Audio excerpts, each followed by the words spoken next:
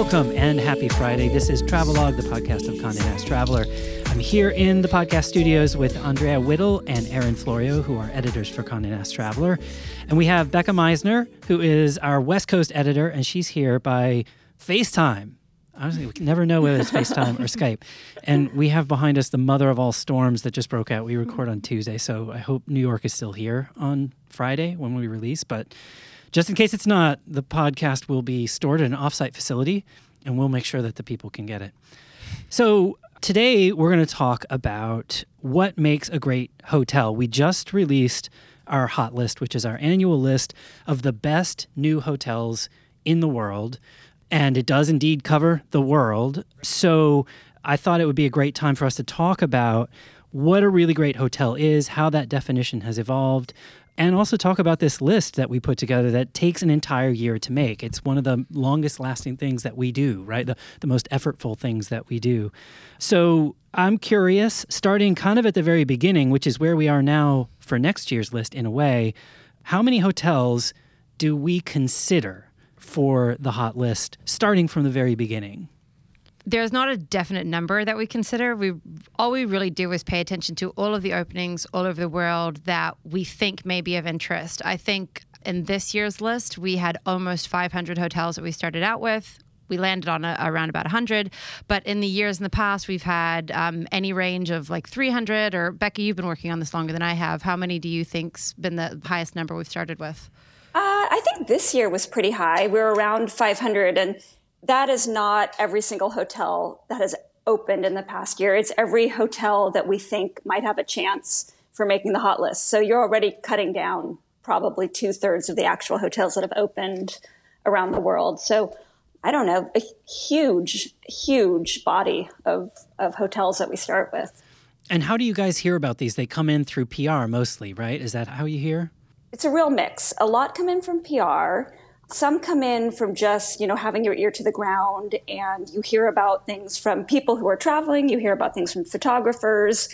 And we always kind of joke because every year there's, a few Instagram darlings that you just keep seeing on people's feeds that, the way a good restaurant or a good bar here in your hometown of New York kind of, gathers momentum. The same thing happens with hotels. So you just the way you kind of keep your ear to the ground when you're reporting anything. And do you get them do writers know, we have writers all around the world that we work with, they know that this is coming and they feed these things to us? Yeah. I mean, one of the things that we really rely on when we're making the hot list, and we rely on this to an extent for everything that we do, is our network around the world. So writers that we have on the ground in certain locations, photographers, like Becca said.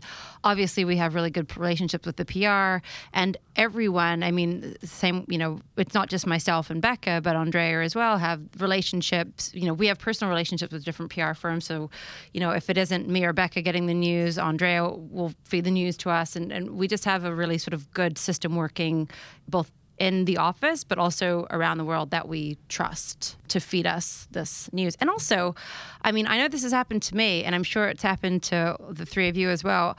I've been traveling in places where when I'm on the ground, a hotel or a property that, people are really excited about that I haven't heard about otherwise gets brought to my attention, and then I go and see it that way. So yeah, it's a real mix. Mm-hmm. Even the other day, I had a meeting with a hotel that just opened earlier this year. Legado? In Cartagena. And it was the sort of meeting that was a one-off. And that was oh, this is interesting. I walked into Erin's office and I was like, maybe we should take a look at this. Keep this on the list for next year. And, things come up. People have meetings. You get emails from writers. We forward them around to each other. And it sort of starts this engine of what needs to be seen. Andrea brought up a really key 4-letter word in the hot list process, which is the list. We keep this massive running document year round with every name, every location, who's going to see it, has somebody seen it, if it's worth it. Me and Becca get to know this list more intimately than most other things in the months leading up to hot list. But yeah, there's the crucial list before it becomes the hot list. Mm-hmm. And there are a few properties that have been on the list for 3 years that haven't opened that just keep getting rolled over. That's funny because that happens not infrequently, right? Like all the hotel, time. it's construction, so hotels get delayed. Exactly. Oh, if a hotel says it's opening a certain month, add 2 months to that, and then it might open then. And then maybe add another year. Yeah. I mean, there are Right. hotels that we've been talking about since like my first day here 2 years ago that like still haven't opened that like maybe might make it onto next and year's. Who knows? It's a real shame when that happens too. And this, of course, like we don't use this officially, but sometimes when there's a property that we've been talking about for so long, our enthusiasm for it wanes sort of unfairly because it's been floating around and not delivering much for so long that, Boy can who have a cried. little There's a bit boy of who a cried negative- wolf kind of. Exactly. But then Yeah. one of our writers might go to it and be like, this place is absolutely fantastic for this, and this reason. And we're like, That okay. happened. Yeah, that happened with me. There was one that had taken so long to open that it became an adjective for when something was taking a long time. And it made the list. It made the list this year, and it was wonderful. So That's great. Do you remember which one it was? I know. do. I bet I know which one it is. it was Los Acalbos in St. Helena. Yeah, Okay, great. great property. So every hotel that's going to get on this list needs to be seen by somebody within our network, right? Correct. Yep. And how do we decide which are going to get a visit and which don't really feel Sure. like they're ready for it? Well, some of them, throughout the course of the regular magazine calendar year, when we're sending someone to report a story, say in China, and they have to land in Beijing, we know that they're going to have to stay somewhere, so we try to get them to a Hollis property. And those are real low risk, low lift visits. They're going to be there anyway. So we try to do that as much as possible. And then for other ones, if we have a writer in the area that we've worked with and we really trust, we try to use staff members as much as possible just because they're sort of a shorthand and a shared aesthetic. But we do sometimes rely on writers that we really trust who may live in Paris or, are going somewhere for another story. So we get creative. And then we also have a list of ones that we have a pretty good idea that we want to include just because we've either heard from, firsthand from friends or they look amazing. And then we'll make a concerted effort to actually send someone to scout. Yeah, and just piggybacking off of that, we haven't really gotten into what we set as a criteria for a hotel that actually ends up making the list. But, a lot of things are considered. One thing we do consider, like more than you would think, is if the actual destination of the hotel is somewhere realistically an American traveler would be going to. So that plays into it. We need to figure out if within, not just our network of reporters, but our network as in our readers, if it's actually relevant to them, we would factor that in as well. And then there are a few places, right, Becca? Like there are a few places sort of far sweeps of Vietnam where, it might make sense if you were an expat living in Hong Kong, but the destination Right. itself wasn't quite ready for us. And we sort of could acknowledge that without having to dig any deeper. Right, or take like the edition in Sanya, Right. China, which is a huge visiting, a huge vacation spot for the Chinese, but Americans not so much. So some kind of write themselves off the list in a way. But the funny thing is, to that point, sometimes, and we'll get into this later, I'm sure, but sometimes the right hotel opening can make a destination. So you Right. need to have the right gauge of when it falls on one side of those two things. Yeah. Yeah, I do think that's worth talking about. So Yeah. let's come back Okay. to that. How many people end up being involved in this? Doing between all of these different components, all the scouting, the people looking on while they're on stories, all of these things. How many people?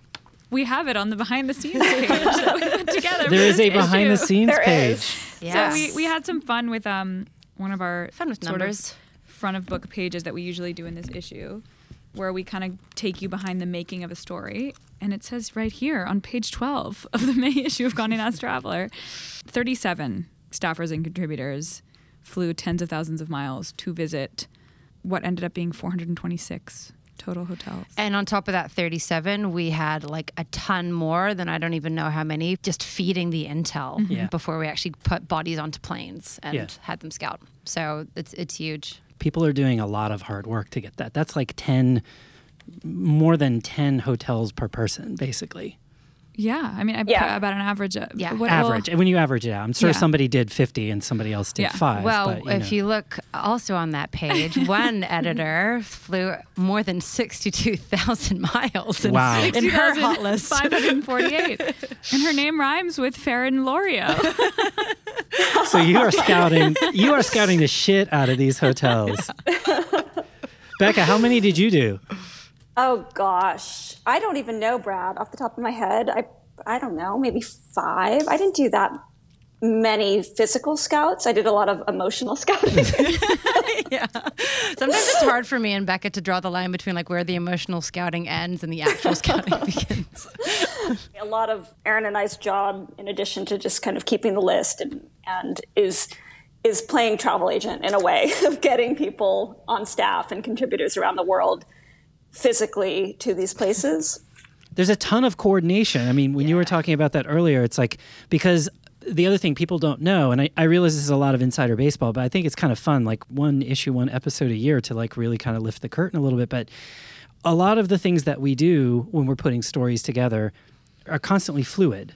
So, stories are in, stories are out, there's a discussion that's happening. So these things are moving targets, and you guys have to kind of stay in touch with all of that, as well as with the list that you've got, which is also a moving target because things are still coming in, and trying to coordinate so that we can maximize every opportunity, right? Oh, for sure. Yeah. I mean, just to give you some sense of the coordination, I would say for every property that's on this big, huge, preliminary list, 450 or whatever it is, there are probably 15 to 20 emails that get sent just about the properties that don't make the list. Yeah. So it's a huge amount of kind of coordinating and keeping track of and due diligence just to say pass. Right. Right. Are there any developers or designers or figures within the hotel world or companies within the hotel world where you just know when they're opening something, we're going to do it? Oh, yeah. 100%. I mean, I could list them, but the big players such as, Aman is always going to be a massive deal. Anything somebody like a hotelier like Ian Schrager, who does have a hotel on the list this year with Public in New York opened, is going to be a big deal. Andrew Zobler. I think has 2 or 3 on the list. Yeah. There are definite players in the industry that we follow and we massively prioritize. But not at the expense of the other, the little guys. But for sure, there are some things that you just know will be a shoo-in. Yeah. Liz Lambert, you have a pretty good sense. She did what she does is going to be great. Austin this year, the Austin San Motel? Cristobal. And Austin. She had 2 on the list. Oh, impressive. Okay, so now we're at the stage where people are actually going out. You guys have decided we're going to actually go to the effort of taking a look at these. And so that subset, when you send somebody or when you go, what is it that you're looking at? Everything. Yeah. We do have a fairly extensive questionnaire that we arm everybody with before they go, which we hope is pretty exhaustive and hits all the points. But there's also, you have to have the right instinct and kind of know the competitive set in order to properly judge a property. I mean, Andrea went to quite a few this year. Like, what were the main things that you always noticed or kept an eye out for? I mean, I always keep an eye out for, I like a place that is beautiful, physically beautiful, has beautiful decor, and it feels original and doesn't feel super cookie cutter. I mean, I ended up seeing 2 of the glamping retreats that we looked You became at. our unofficial glamping correspondent. How do you feel about that? I kind of love it. It was great. Yeah. Out of your comfort zone? I saw hotels that were kind of out of the box in terms of physical structure and format and none of the givens. And it really came down to did I feel really good here? Was the place beautiful? Did I enjoy where I was in the world? And did I feel like it gave me access to that place in a way that maybe no other place would? And it also comes down to things as simple as does the Wi-Fi work? And was the bathroom nice? And it goes everywhere from the sort of more emotional tug of do I feel relaxed to can I find the minibar? Yeah, or is the closet big enough? It's it's a huge range. I'm curious about the headspace that you are in when you're doing this, because there's a lot of different perspectives that you're trying to balance, it seems to me. One is the customer who's actually going to be staying there. Obviously, you got to think, how is that person going to perceive this. But you're also, there's a certain standard that you have to apply that comes from being in the business, knowing what quality is across different, categories within the business, being able to apply that filter to it, because to some extent, obviously the customer is the ultimate user of this, but it's also, this is about the industry. We have to it takes a lot more confidence. It takes a lot more confidence to take something off the list than to keep it on the list, and to have that sort of knowledge about the industry to be like, you know what, this just doesn't work well enough. That ability is more important than the yes, this was so great, let's keep it on, And sorry, go ahead, Becca. Oh, no, I was just going to say, and I think that's when we're sending people out to scout, that's probably the point that we drive home most, because I think when you are visiting nice hotel, most often in a city that's not your own, you feel lucky to be doing it. It's a treat and it's part of the job, but it's also fun. And so, we have to tell people, like, you're doing us a huge service if you come back and don't like it. We need to cut this list down and put it on the list because you love it, not because you feel, compelled to put it on the list because you were just visiting. Yeah, and it has to reach some realm that goes beyond just on paper, everything sort of worked, like sort of what Andrea was getting at earlier. There is some type of just emotional subjectivity that you have to feel comfortable with when you're staying at that hotel that would earn it a spot, regardless of whether the room service arrived on time and it tasted fine. Right.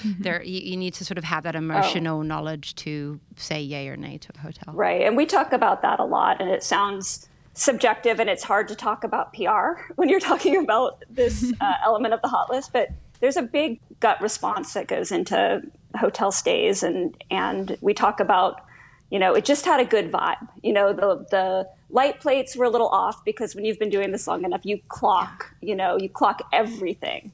The light plates were a little off, the room service wasn't great, but it just felt so good to be there that I would tell anyone, to visit. And so you do have to have that confidence to say no, it's not, the Crillon or whatever, but it's awesome. Yeah. So there's a certain amount of box checking, and then there's going beyond the box checking and trying to really understand the totality of the experience and the feeling that the person is going to have when they're there, when they're getting, when they're right. Sleeping there, when they're eating there, when they're getting served. And then there's this final filter that you guys are throwing on top of this, which I think is a component in all this, which is it's our list, it's Traveler's list, which is different from anybody else's list. So there's what is the standard of quality for being a good hotel for someone who's staying in a hotel. And then there's the factors that go into making this stand out in the industry. But then on top of that, there's what is it that we think is important about hotels, and what is the perspective that we have, as Traveler. And how do you communicate about something like that to this collective of people, the 37 different people? Because the 37 people don't all work here. So how do you guys talk about that with the people who aren't in the office every day to talk with you, who haven't been working here for years, who don't really get that exposure? Yeah, I think there's certain points that you can always try to agree on. One of them I would say is you need to have people out staying at these hotels who understand the inherent competitive set of the hotel. They need to be able to gauge whether this new opening is a good idea or fits in or doesn't fit into, the rest of the hotels in Tokyo or something. We have to understand the mentality of there are so many different types of travelers. For example, one of our sections we had this year was just a call out on London.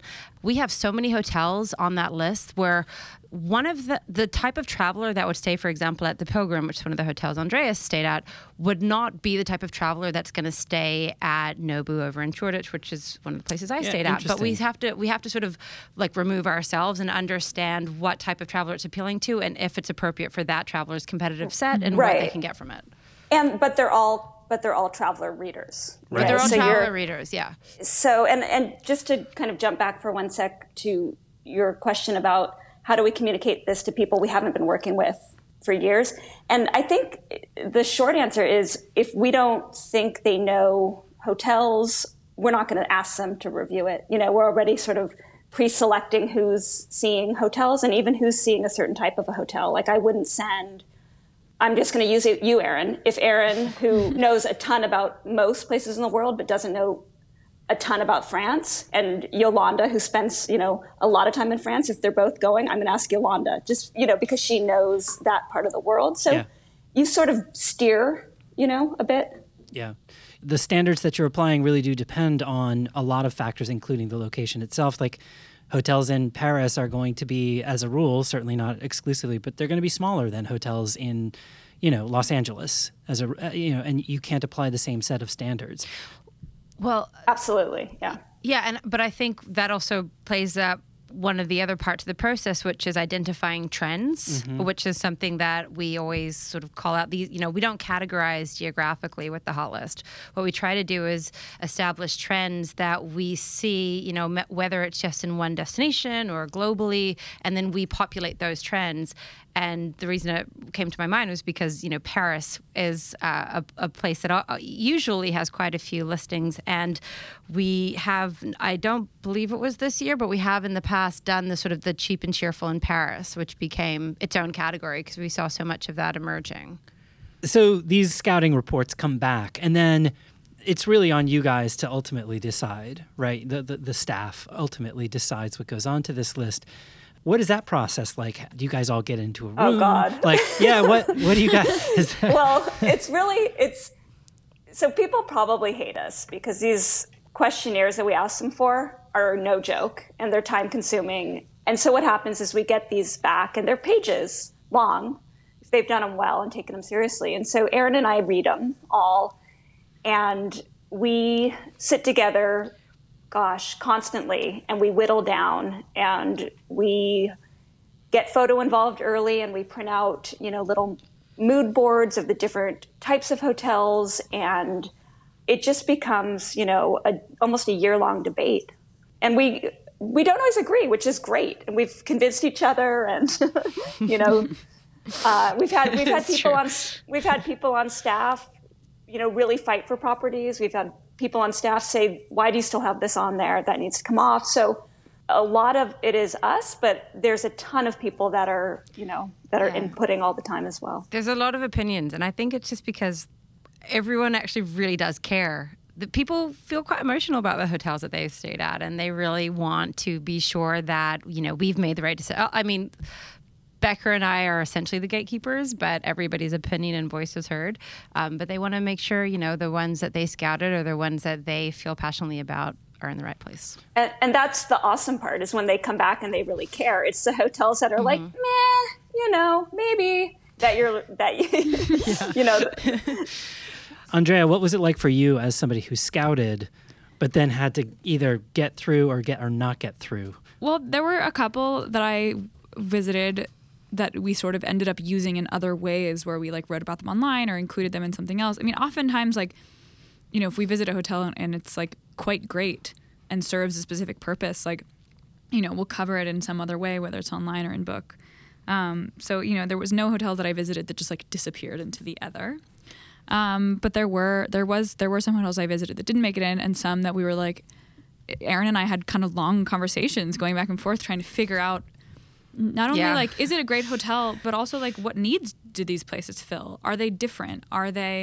Is it worth it? I think that was I think we left one of the decisions down to you because we were so on the fence, and we finally just said, Andrea, thumbs up or down. It's your call. Yeah, and it was kind of painful to say no to it, but it was also you know what? This place doesn't necessarily it just wasn't quite there. And I didn't want to there were places I would have fought for, and this wasn't it. So there's all these different things, but then take the Pilgrim, for example. We had a sort of long conversation about this place because it is kind of different from some of the other properties, and I think fits into a different category of hotel than other places might. It's lower priced. It's in a sort of, it's right next to Paddington Station, which to me, as someone who travels to a lot of these hotels and stays in places that, for work that I might not be able to stay in on my own, the Pilgrim was this sort of revelation in the way that it was priced in this very accessible way. It was in a really accessible part of London. It was sort of beautiful and fun and young, and it hit all these marks that I wasn't even expecting a hotel to hit. And Erin and I had this whole long conversation about why it really made sense and why it was adding something that London really didn't have before. And I think that was almost as much of a reason as the why the hotel was great and it felt great and it was beautiful. Yeah. I definitely challenged the Pilgrim, I think, on more than one day. I mean, I don't even know if this is like appropriate to be discussed. No, It totally is, and it made the list, and rightfully so. But that's the thing, sometimes the less expected set of conditions that you think apply to what makes the hot list can kind of be explored greater. Like, this is one hotel that's in London, which is a great hotel town, which had a ton of openings this year. Like I said earlier, we call it out specifically as a destination with a lot of openings. And the Pilgrim, I think, ultimately won its spot, not just because Andrea scouted it and it was very comfortable, but mostly because it offered a point of difference into an overcrowded, already very, very established hotel destination, which is hot list worthy. Is there a sense when you guys are making these decisions that something getting on also means something not getting on? Not necessarily. If it deserves to be on, it will make it. We expand, like last year we had 75 properties. This year we have 102. And we really tried to stay at 100. It was a good year, in other words. It was a good year, yeah. But we really, we tried to keep it at 100 and we just couldn't. And we made the case to Pilar and she was like, you don't worry about the number, put in the ones that you feel deserve to be on the list. So I think there's only been one hotel in the history of me working on this where I still feel like it should have been on and it wasn't. But everyone else, I feel really kind of, because they only get she's not good bitter. about. Well, there's only one shot, right? It's the first year, and after that, you're not you can't eligible get on. anymore. Yeah. Unless you make it to gold Yeah, list. good luck but for that's gold a whole list, other but that's set a of whole- metrics. Oh, that's That's another podcast. Tune in January 2019. Yeah. Or you have a major renovation that gets you on the hot list. Yeah. So what kinds of patterns did you see this year? You mentioned earlier, Erin, that you guys see patterns as you're putting this together and they start to emerge. What were some of those this year? Yeah, Small. I think, one of the main ones that I don't think we've ever done before was the emergence of the super micro hotel. And that's not a pod hotel. It was like, we didn't have an exact number of rooms that you needed to be under, but essentially none of the hotels had more than 10 rooms, I think, maybe 12.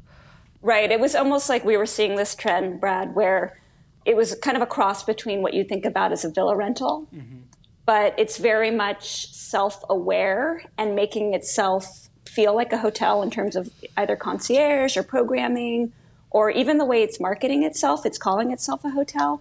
So, I think one of or maybe two of the hotels in that micro category were, single occupancy. Like you have to take the whole place. So that's sort of turning the notion of a hotel a little bit, on its head. Yeah, very unusual. Usually we have a pretty through line in terms of design. And what was kind of great about this year is we saw a lot of, well-designed, high-designed hotels, but it wasn't like, oh, they're all sort of Scandi austere, or they're all kind of, super pattern maximalist. It was really kind of across the board design-wise, which was interesting. There were a couple that struck me as, and I'm thinking of the one in Jackson. I'm terrible with names, so forgive me for not remembering. Oh, Anvil? Yeah, and then also the Austin, where it seemed as though there's a motel aesthetic that is kind of being applied, but kind of upgraded. Is that fair, do you think? Yeah, It's not a brand new thing necessarily, but it doesn't feel like we've had a ton of those on there before. I think that's fair. I think we could put a few more in that category as well. I think Surfrider Malibu kind of hit that And note as the well. Austin Motel. Austin Motel for sure. We also made a real effort this year to get in hotels that people like us could afford. It's not, if you're not getting a media rate or you're not there scouting for the company. So I don't know if that's a byproduct of that we were a little bit more inclusionary in terms of price point. I mean, I also just, sorry to cut you off. No, go ahead. I also just think hotels just in general are stepping up their game at that price point. So I think for that's sure. something that came out of this year. It's not Yep. like, oh, it's, it's only $150 a night. So of course it's going to be, their hotel industry in general is recognizing that they have a market to appeal to, especially with millennial travelers who are people that have good taste. Not that they have no money, but they don't have as big a budget. And so they're trying to court them. And I think the emergence of things like Freehand and the Pilgrim and the Austin Motel was all acknowledging that's happening in the hotel industry. Well, I think absolutely. That's a great point. And I think that also a lot of times those hotels are fun. You know, the free hands are great. I mean, everybody loves the free hands. Yeah, I mean, I'd prefer to stay in like a really chilled out rooftop pool place in downtown Austin than a snooty, $1,000 a night play, that could be its competitive set. So yeah, they're just, with that territory, because of who they're appealing to, comes a little bit of a more relaxed vibe that's carried out in the aesthetic and the amenities that they offer. Mm-hmm. And it's courting a new traveler that they can have for decades more. Yeah. What were the biggest surprises this year for you guys? One thing for me, and this isn't a surprise because of the brand at all, I really, really trust this brand completely, but I really fell quite hard for the Rosewood in Phuket. I knew it. I could have said that verbatim for you. Because, Phuket doesn't have the best reputation. It didn't actually fall into this category, but we do have a separate category, which is sort of like the rebound of the over-touristed, the over-touristed trap that we haven't gone to for the past 10 years. But Phuket is just not a place you would think would have a property like the Rosewood. What's it like? It is just so fantastic and relaxing. It's Rosewood's first wellness property, and they've done such an amazing job of it. It's so tranquil. It's so tasteful. And Phuket is not the type of place I think of as tasteful. And I haven't for 10, 15 years, It's so overrun with backpackers and the towns on the periphery are not that lovely. But I went there after 3 super exhausting days in Bangkok, and there's nowhere else I would have wanted to be to sort of unwind from Bangkok. And I'd add the Line DC Hotel. That is the coolest looking thing. Like, I really want to go there because it just looks so cool. It's so cool. It's so well done. The food is amazing. And DC is known for a lot of things cool, not really. So that to me was a really welcome addition. When you see, Erin, something like the Rosewood in Phuket, and it seems like it doesn't fit with the context, and that's part of what makes it stand out for you. Do you feel like that's the beginning of something, or does it feel like an anomaly? Yeah, no, absolutely. And this is what I was saying earlier. Quite often when it's the right hotel opening the right place, it is suggesting something more about the destination than it is the hotel itself. And we expect that to be a harbinger for a certain type of traveler to start going to or going back to that place. And we've seen that a few times. Hey, Becca. Yeah, we saw it in Cabo. We saw it with Chileno Bay being sort of a younger, hipper take on Cabo. And then with Acre, which is kind of between Cabo San Lucas and San Jose del Cabo, nowhere near the beach, that was really kind of farm to table, craft cocktails, not spring breaky, not family. So just sort of a bellwether of the type of traveler who's coming to Cabo and maybe why they're coming. So yeah, we kind of watch when we see something like that. Same with Puebla in Mexico. Our radar kind of goes up and we feel like there's either the beginning of something happening or we're kind of in the middle of a change for that destination. Yeah, it was the same thing we brought up on last week's podcast about Detroit. Mm-hmm. Sometimes all it takes for a destination to finally be recognized is the right hotel opening. Puebla, like Becca said, was one of those, like the perfect example of that, which is it's the 4th largest city in Mexico, not heavily touristed or trafficked, but they had 2 landmark openings this year, and that was enough for us to pay attention to it and then get sort of that critical mass behind it. The Rosewood is one of the brands that opened there as well. And now you're seeing so many people in the States going to Puebla and using it as their Mexico City break. And before that hotel infrastructure opening there, people didn't treat it the same way. How much of that is push and how much of that is pull? Like, how much of that is the destination, the city, the town, whatever it is, having to reach a certain point? And how much is the hotel itself really kind of creating momentum? Well, sorry, No, I think it's both. I think it works both ways. I think sometimes the hotel can itself be enough of a pull for a destination. And then sometimes I think that there's something kind of groovy happening in a destination and smart hoteliers, like Habitas in Guadalajara pick up on that's happening and they build a really awesome boutique hotel and kind of give the type of people that are coming there to shop for crafts, a cool place to stay. So I don't know, Erin, I don't know what you think. I think it kind of depends on. Yeah, I think it's like you have to sort of have the right sense and the right gauge for what's already happening and like the greater destination.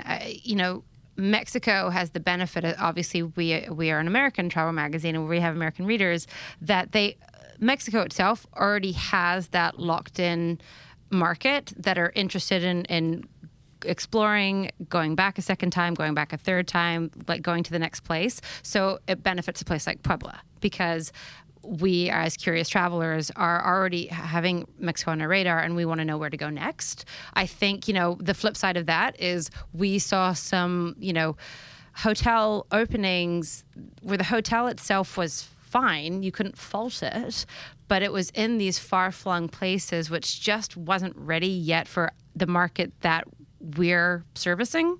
And that was a reason to not make the list. So it goes both ways, but you have to have the right instinct about the destination to open a hotel there and also be the right brand and make the right people come. I think you can look at what Liz Lambert did in Todos Santos with San Cristobal. I mean, that's a destination where, it's been largely expat artists and surfers going for the last, 20, 30 years. And she kind of tapped into the fact that there are some surfers going there, and she built a hotel, and now I think it's it's a lot more than surfers if you look at social media. Yeah. How important are things like restaurants and a hotel having a good food program? How much does that factor into what you guys decide? It definitely shows up in the scouting notes. I mean, I would say it's not everything, but it can be like a huge factor. It can be a reason why something doesn't make the list, I would say. And it can be right. A reason. And it can also be a reason why it does. We have a category dedicated to you're coming even if you're not staying, which basically means, the hotels that have like the fabulous restaurant and the fabulous bars that locals are going to anyway, even if you've checked into a different hotel, you need to come here during your trip because it's such a landmark opening for the destination. And we also have like granted it is small, but we do have food-minded hotels as a category as well. What about wellness has been a big topic of conversation this year. How are hotels handling that? What did you see this year when you looked across the sort of set that you examined? I think wellness in general is such a huge growing part of hotels. And I think we noticed that the definition of wellness is definitely expanding and definitely becoming, we joke around the office, like a couple years ago, if a Hyatt offered like sound therapy, they would have been, scoffed at. But in the age of, green juice and chia pudding everywhere, I think that there's just a more holistic, more sort of, little hippie trippy vibe at most places. I just think wellness is becoming more important in people's lifestyles. And I think, of course, this is a massive statement, but quite often the things we look for in hotels are reflective of what people are looking for in either why they travel or what they try to maintain day to day. So it's like food was a few years ago and continues to be. Wellness is just increasingly more important in hotels. I mean, it's all things that people kind of plan their trips around. Yeah. And if it's a make or break for a traveler, if they're not going to stay in a hotel that doesn't have great food, that's something to think about and when you're doing the scouting and you're doing the writing. Mm-hmm. What kinds of things are you guys unimpressed by that you think that the hotels think you're going to be impressed by? Well, that's like a big part of, I think, what makes the list so special is that a lot of the times you have to cut through like all of this fluff and PR noise and like social media hype. Like there's some places that you'll see on 500 people's Instagram accounts and there'll be like these incredible photos. And then you get there and it doesn't live up to it. Mm-hmm. And like, I think that's the fact that we have been there and we've seen that like just outside the frame is this like massive construction site or like, do you appreciate that? Or does it piss you off when you go and you're like, yeah, they just built that thing for Instagram? No, it pisses me off. It pisses me off. And it's like, it's so misleading. But it's also like, it's such a fascinating thing, like just working in this industry and seeing this happens with restaurants too, Yeah. and cafes and Yeah. places in New York. It's like there's places that every single person has Instagrammed in the exact same way. Yeah. And La Cuckoo. Le Cuckoo. I was thinking matcha bar. That was like mine. It was like just picturing in my head. But yeah, it's like, and sometimes like that doesn't impress me if there's one element that is like specifically designed to be photographed and everything else is like not really thought through. No, Yeah. it feels like a bait and switch. Yeah. You know, you get there and you're like, what? But I also think, it may just be that I'm a little jaded, and I read way too many press releases every day. I'm over the, hammering the local, because I think, the local experience and the, local immersion and to me, it's sort of like what happened with Farm to Table. Yeah. And it's like, anything is pretty much farm to table, really. Like, Yeah, it's weird if it isn't at this point. Yeah, right? and there can be a lot of bullshit. Somebody's like, fuck that farm to table. We just Fuck it, factory. we're We sourced all this going from long Kroger. distance on this fish. Kroger is our source. But you can really make anything farm to table if you just omit the, 500 middlemen in between. And it's It was sort a of farm that was 7 states over, but it was a farm nonetheless. We helicoptered it. and the same as with the local crap. It's just some of it is truly authentic and great, but a good hotel should feel of place. And if you're like cramming the local stuff down people's throats, it makes me wonder, like, Yeah. Unless That's it when I like is get a a place little like Phuket, and you don't want it to feel like the rest of the town. Exactly. What about the art thing, like the sad gallery in the we have local artists, and what that amounts to is like the reception on Wednesday night for like 5 people in a sad little room that's really devoted to conferences most of the time. I think you just answered your own Yeah. question. I mean, that's like, but some hotels do it really well. I mean, like the Freehand New York that did not make it onto this year's Hot List because it just opened after January after 1st. January, so it was like a later. It's a potential for next year. You'll have to listen and find out. But they are doing something sort of fascinating where they actually have artists in residence, and they had like young artists at Bard College like paint all of these interiors and create original pieces for the lobby, and it feels very like real and very New York. It doesn't feel like a sort of sanctimonious like, look at these local artists that we're celebrating. It's like, this is really cool and it's beautiful, and we're including it because it's cool and it's beautiful, and that felt really cool to me. Yeah. And It has to kind of feel like they're not just ticking a box because they think it's supposed to be ticked to impress. It has to feel like it's coming from a place of genuine interest and curiosity. Have you ever lobbied for a place where you thought the program was cool but the art itself wasn't? Probably the flip side for me. I thought the art was the reason to call it out. It's either like you kind of don't notice it, or it's particularly impressive. Like I've never been like offended by the art I've seen in a hotel.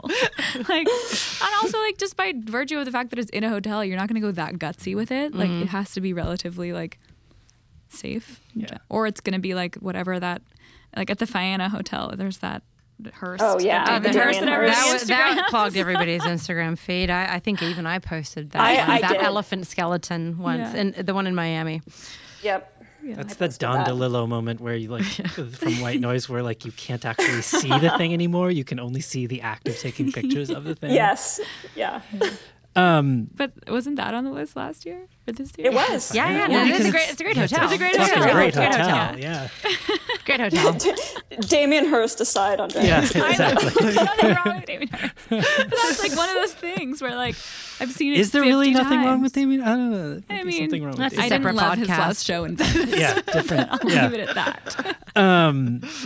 So I this is kind of like a big and subjective question, but if you think about the role that hotels play, what hotels are like, what they're trying to do, how do you feel like that is changing? And I'm thinking kind of big scale, like 50 years ago, 100 years ago, the role of the hotel for travelers, the role of the hotel for particular destinations. How do you feel like that business is changing, or do you feel like it's changing? I'm going to kind of go back to something that I was just bashing.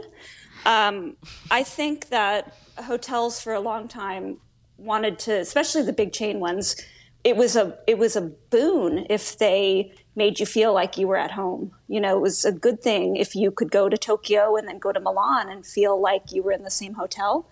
And I think that, the past couple of years, hotels have really made a point of not doing that. Even the big brands now, when you're in Belize, you want to feel like you're in Belize. You want the wood to be, local mahogany or whatever. You want the architectural style to feel like you're of place. So I think that, in a way, they've become more portal to place than, familiar, which I think is good and reflective of the way that we travel and why we want to travel. Yeah, I agree with that completely. I think as much as we just bashed the word local, you do actually want them to successfully achieve making it feel local and that you're actually not leaving the destination the second you step through your hotel room. And, that's something, I think that's like a through line for, in their own way, like all of the hotels that we have on the list. But just from like a larger industry perspective, hotels are competing in a market that isn't hotel driven anymore. It's driven by things like rentals and Airbnb. And you're seeing some of our favorite brands like Hoshino, and their hotels are called Hoshinoya, but they've just launched, a secondary brand, which basically they've stripped out all of the traditional amenities like the bar and the restaurant. Some of them have them, but they sort of deprioritized those spaces, and they've prioritized having the right people at the check-in desk, at the concierge, to make sure that they can direct you to the right places in the destination. So it's like they're reinventing the idea of the traditional hotel concierge. And like that's how they're staying competitive, because even they realize that it's all about the access to the local and the feeling of the local when you're in their hotel. Do you guys feel like you can come away from putting a list like this together and thinking about it the way that you do, thinking about hotels the way that you must as you're going through this? Can you come away with a sense of hospitality, like what hospitality means these days? I think so. I mean, Well, that was a tougher one than I thought. It was gonna Yeah, that's a really it's tough actually a one. tough That was question. going to be easy. Because, Cerebral. yeah, it really was. Because the thing is, obviously, that there's you can answer that so many ways. There's a very subjective definition to hospitality. Different people want different things, and it's interpreted in different ways. Well, do you feel, let me ask a different piece of that, which is, first of all, these are all people who've chosen to be in the hospitality business. So like at that level, right, there's some level of commitment to it. But can you draw a common thread where at least one of the things that people in this category share with so many different diverse elements to their business and to what they do you feel like they actually care about the experience that you're having? Is that palpable? Is that something you come away with? I think the good ones, absolutely. And in fact, I think that we talk a lot about vibe or feeling. Do you want to be there? Do you feel good when you're there? And I think a lot of that comes down to just have they succeeded in being hospitable, in making you feel welcome and comfortable. Yeah, and this is just personal to me, but I reckon it probably expands to all of us. If there are two hotels and one of them just had the warmest, loveliest, best staff, but came up a little bit short on sort of the material, and the other one nailed the material, but the staff was clumsy and not that reliable or that efficient, I'm going to default to the one with the better staff. Really? Yeah, I think so. Oh, me too. Yeah. I would. That's 100%. more memorable. Yeah. Cool. That makes sense. That makes sense. Andrea? Well, I mean, I think it's all goes to the same thing. I mean, I was having a conversation yesterday with a colleague, and it was like he was talking about how he was staying at a hotel where he really got the sense that the staff there like cared about not only like their jobs, but also the fact that he was like having a great time and doing all these things that didn't feel like over the top or overdone, just like really genuinely nice. I think that makes all the difference. Like, I think there's often in this sort of old school sense of hospitality that goes along with that old school thing of like you want it to feel cookie cutter and the same and looks like a hotel anywhere in the world. I think that the new sort of form of hospitality is more casual, like a little bit more real, a little bit less like, what can I do for you, sir? It's like, hey, like, do you need anything? Or like, I mean, I don't know, like at Habitas, one of the things I found really cool about it, this is the hotel in Tulum that was on the list this year that I stayed at, that there was no like phones in the rooms because it's a glamping retreat on a beach, but instead you just reached the concierge and the front desk via WhatsApp. It felt so convenient to me. It was like, this isn't like a fancy touch, but it's a way to tap into the way that people live right now. And like I have my phone on me at all times. The Wi-Fi worked perfectly. I, wanted to know if there was a bike I could use, and I just like WhatsApped the front desk, and they answered me in 2 minutes. And like that's sort of a brilliant example. Of course, this. the flip side of that is if it were my father staying at that hotel, he would have been so confused. Yeah, but in that same way, this is a kind of hotel that like I wouldn't have told your father to stay at. Exactly. Which is sort of, and that's also just like knowing your audience in a way. Well, I think I'm going to sum it up really quickly with hospitality. I think there's sort of the asshole test. You don't want to ever feel like an asshole, either like someone is fawning over you and it's too much and you're feeling in this position of like, oh, let me just, carry my own bag. Or you're made to feel somehow that you don't belong. So I think that there's kind of a low base level check for me. And then I would agree with Erin and say, hands down, depends a lot on the staff. Okay. What is the one most important thing when you're evaluating a hotel?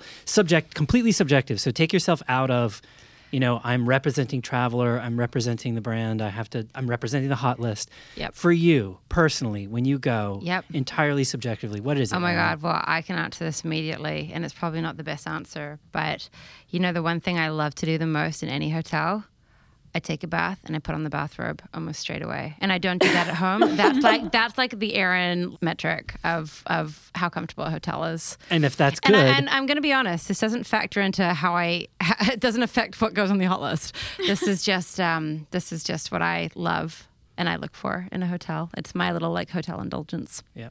Okay. That's a good one. Becca? Are you looking at me? Yeah, sorry. I guess my bathrobe equivalent would be a drink. My favorite thing to do, and this is because I'm a warm weather person, is to go out on a patio or a deck and have a beer. And I either want to be able to do that, or I want to be able to go downstairs and sit at the lobby bar and have a drink. If I don't want to do either, or I can't do either, probably not my hotel. Andrea? I was going to say the bathroom, but Erin sort of like covered that in such a beautiful, poetic way. Wow, I really didn't think it would. I think the Nice bathroom work. is very important. Yeah, I do too. Even just like the product in the shower.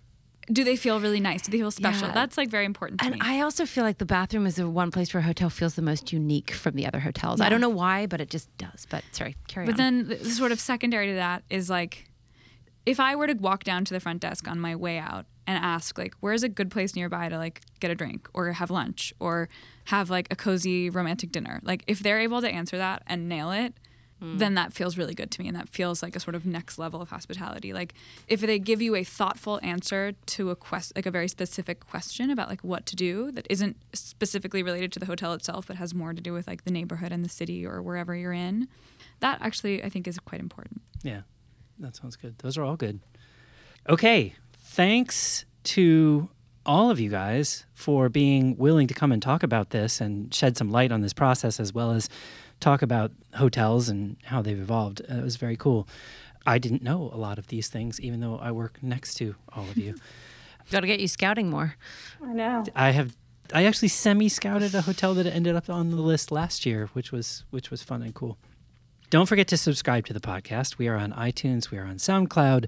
Visit us at cntraveler.com, and you can find the hot list at cntraveler.com/hot-list, and you can see the hotels that we've chosen broken down by country. You can see some of the themes and some of the patterns that we broke them down into. So everything is linked to from that particular page. The Women Who Travel podcast, which I talk about every week, has finished its second season. So they're on hiatus right now, but their last episode for season 2 came out on Monday. So check that out. It was about summer travel. They planned summer travel for you. So it's actually useful. And you should, as usual, subscribe to that. We are at Condé Nast Traveler on Facebook and YouTube, and CN Traveler on Instagram and Twitter.